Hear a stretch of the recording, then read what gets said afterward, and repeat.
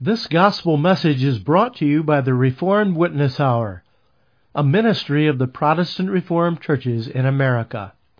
A Reformed denomination that strives to be faithful to the Word of God and the historic confessions of the Reformed faith, also known as Calvinism. In love for our great God, we proclaim the Christian faith and life that is founded on God's sovereign particular grace. As God's Word is expounded, we pray that these messages are a blessing to you. In our study of the book of Nehemiah, we saw last week that upon the completion of the walls of Jerusalem, Nehemiah led the people in a great revival, a spiritual awakening. This revival was sparked and impulsed by the preaching of the Word of God. Today we come to chapter 9 of Nehemiah, which tells us of the further worship services which were held at that time. And the question that is confronting us today in the Word of God is this: what is the most spiritually significant activity that you perform on the earth? What is the most desired of God from you? What is the most crucial for your spiritual life? Think about that. Is it what you do in your home? Is it perhaps what you do in your society or in your workplace? Is it perhaps your own private time of prayer? The answer of God is this: congregational worship. The worship of the church is the most significant activity performed by the child of God on earth. That makes sense, makes Reformed sense, makes biblical sense. The great work of God in time is the gathering of a church in Jesus Christ, which shall eternally worship and praise Him. The most significant activity, therefore, on earth is when that church, though it be in principle, worships God. The body of Jesus Christ is God's church, and that's the work of Christ, to gather that church. And God, in a special way, delights in the gathering of His people to praise and to worship Him. What is most pleasing to God? Handel's Messiah, a beautiful choral piece, mountain splendor? No, the Lord loves the praises of His people. As I said, the people of God under Nehemiah's leadership are now gathered in the worship of the living God in our text, Nehemiah chapter 9, 1 through 31. They have come under the Word of God, as it has been sounded from a pulpit of wood. They have come humbled and burdened under their sin. They have desired to separate themselves from a world of sin. We read they separated themselves from all strangers. That is, they would not join the world in what they were doing, for we cannot worship if our heart is joined and our life is compromised with the sin worshipped in this world. And now we learn in chapter 9 what took place in their worship, namely that God's goodness was proclaimed to them, that in the light of that goodness they saw what they were as sinners, and that finally they were renewed in the conviction of their need of the mercy of God. So that, reading Nehemiah chapter 9, 1 through 31, we are taught as a whole in that chapter that in worship God's goodness must be shown in order to show our sin, so that we might be directed to His mercy and renewed to praise and serve Him all our days. The sermon that day in Nehemiah's time centered on declaring the goodness of God. The people who came were deeply troubled over their sins. They had spent a week struggling. Further, they lived in poverty. They had stress on the job. They suffered under sins committed against them and opposition directed toward them, and temptations were many to be discouraged. And the message that they heard, what was it that they needed to hear? Well, we read in verse 5 of Nehemiah 9, "Stand up and bless the Lord your God forever and ever, and blessed be His glorious name, which is exalted above all blessing and praise. Thou art God alone." Now, we need to stop in our thoughts. Their minds might have been running with their problems and their needs and their difficulties and their hard situation, and the very first word was, stop. God is God. He is in His holy temple. Let all the earth keep silence before Him. You see, in true worship, we must first be confronted with God. We read, enter into His presence, come ye before Him. When you go to church, do you think about everything and everyone and all types of things except God? Do you think only of yourself? Worship is coming into His presence. God is good in Himself. We read again in verse 5, blessed be thy glorious name. This was the first thing they heard in church, which is exalted above all blessing and praise. So good, so glorious is God, so filled with things to praise that He is above praise. That is, He is ever more glorious than we can think or say. You praise someone for pulling you out of a burning car, for helping you study for an exam. You try to express your thanks, and the person says, enough, enough. You flatter me, you go beyond. But not so in praising God. The reality of how good and glorious God is exalted above praise. You may take the song of Miriam and Aaron at the Red Sea. You may add in David's leaping with joy when he takes the ark to Jerusalem. And then you may combine the glorious chorus of heaven right now before the throne of God. Hallelujah, the Lord God omnipotent reigneth. You may take it all together, and the reality of how glorious God is above it. It's above all that. You would have to say, after listening to heaven's worship, it's been understated. The glory of God is understated. The one who you worship in church is God. Thou art God alone. In the Belgic Confession, one of the Reformed biblical creeds of the Church, we confess in Article 1 that we believe with the heart and confess with the mouth that there is only one simple spiritual being called God, and that He is eternal, incomprehensible, and glorious. Are you aware of that? When you worship, worship can be a dangerous place for you and me. Imagine being in the presence of that person who pulled you out of the burning car and acting slovenly, indifferent, apathetic, and thinking only about yourself and your schedule and where you need to be, and thinking of tomorrow and your plans. Imagine doing that to a human being. God is in the worship of His church. God is greatly to be praised. He is to be had in reverence among all the assembly of the saints. He is good. He is not only good in Himself, but He is good in His works. We read in verse 6, Thou hast made heaven, and the heavens of heavens, with all their hosts, the earth and all things therein, the seas and all things that they are therein. And Thou preservest them all, and the host of heaven worship Thee. Now, the point this morning is not for me to expound on the beautiful truths of creation and providence, except for me to add that if you deny those truths of creation in 6 24-hour days, and of providence, that God upholds all things by His hand, then you cannot worship God in His works.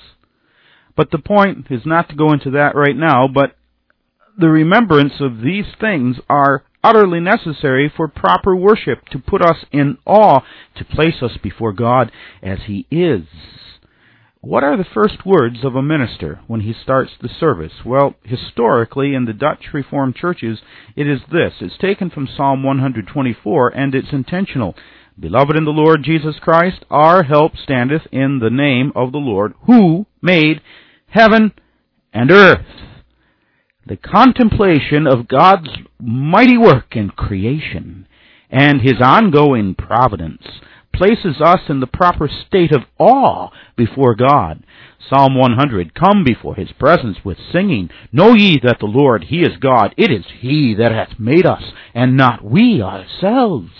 You and I in worship are in the presence of Him who hath made and holds us right now in His hand, and in Christ has revealed to us His eternal love. Bow down in worship. The entire length of the sermon that day dealt with the goodness of God as it is shown toward His church and people. Now we can only glance a little bit at what is said, and I cannot bring out the details, but it's the cumulative weight of all that God did, which is the point of the passage. Read it for yourself today, Nehemiah chapter 9. We could look at each incident that is mentioned of what Jehovah has done and say, oh, how good He is. But the effect is intended to look at their combined testimony. When you add them all up, then you see who He is and what He did. How good God is to His people. How indisputably and immeasurably good. We are not very good, at spiritual arithmetic in adding things up. We can count dollars into the millions, but we can't count past 5 or 10 in listing what God has done. But the sermon there gave a list. It gave a list of some of the good works of God. Look at it just briefly. There was, first of all, God's goodness in the call of Abraham out of an eternal election to inherit the land of Canaan and establish a covenant with Him. There was the deliverance of Israel out of the bondage of Egypt, because He heard their cry, dividing the Red Sea and throwing the Egyptians down as a stone in the water. There was the leading of Israel 40 years through the dry wilderness by the pillar of fire and cloud.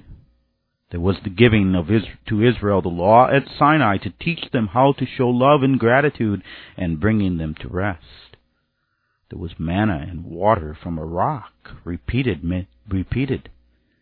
There were 40 years of sustaining them in the wilderness, and their clothes did not wear out. There was the giving of them of the land on the east side of the Jordan, and then the multiplying of them. There was the further giving them of the entire land of Canaan, casting down the walls of their enemies, defeating their giants, and giving them the wealth of the land. Then followed judges and saviors to help them, and prophets to bring them the word of God. Now let me put that all in the language of fulfillment. Here is the skimming of the top, a superficial account of God's goodness to you, His child. He elected you eternally and called you out of the world of sin to which you belonged and deserved its judgments. He established unconditionally a covenant with you, and He said, I will be your friend. I will delight in you. I will show you glorious things.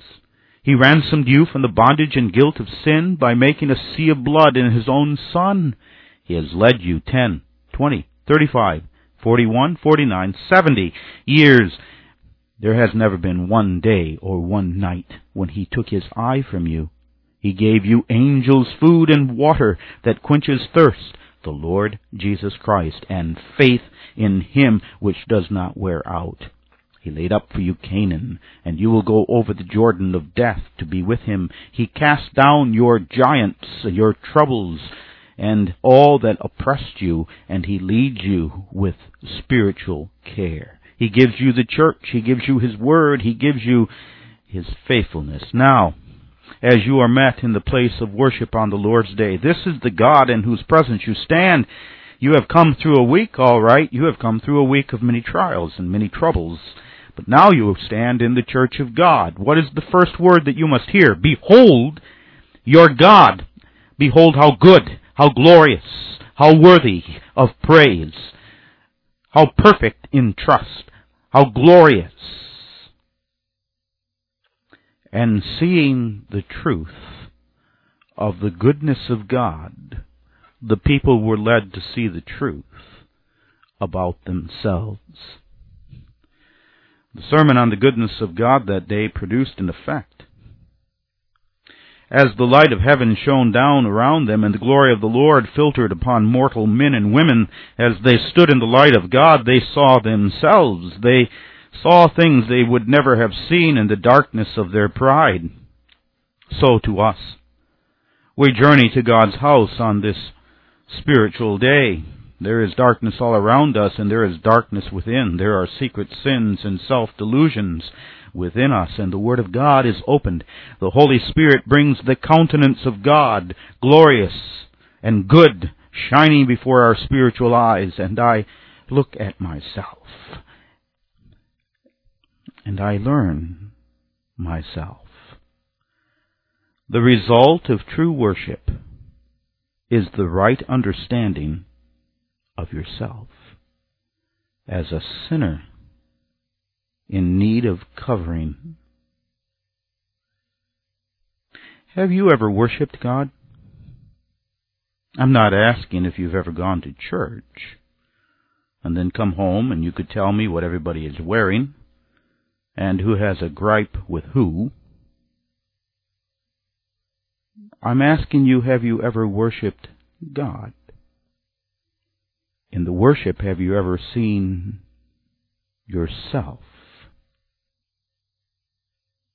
Ask the prophet Isaiah, ask the publican of whom Jesus spoke. Talk with them as they exit the worship service.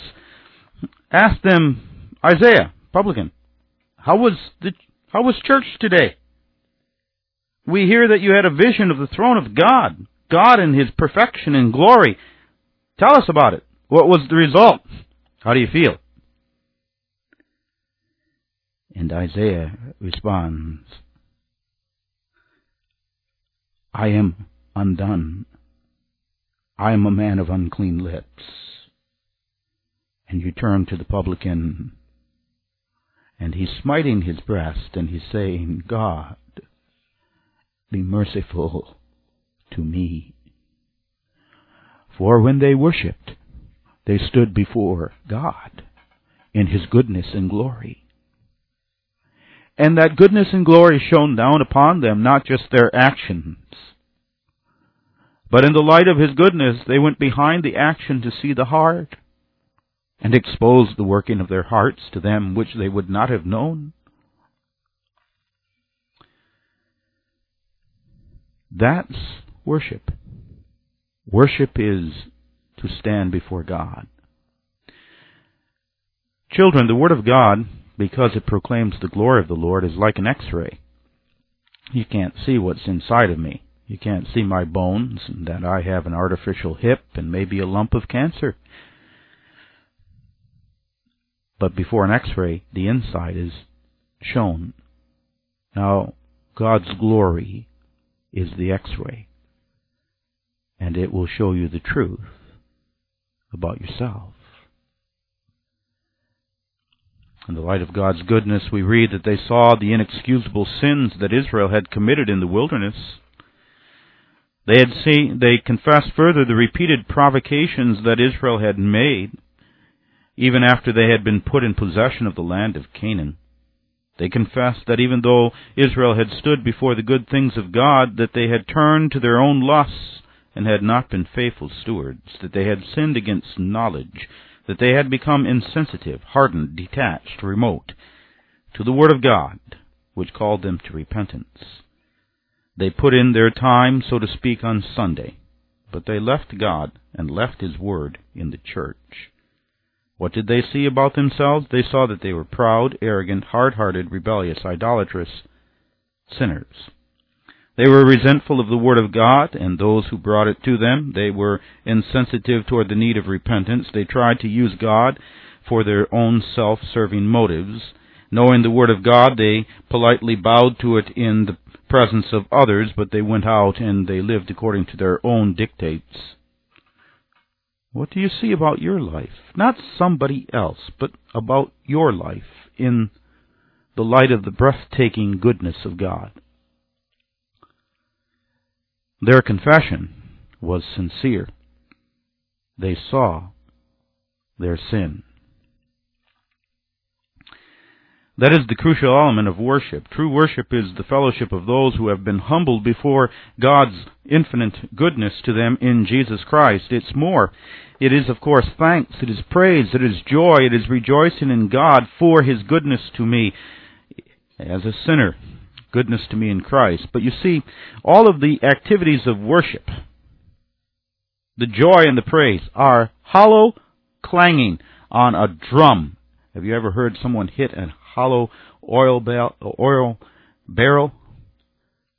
It's hollow clanging if there's not a heart humbled in the knowledge of themselves as a sinner before God.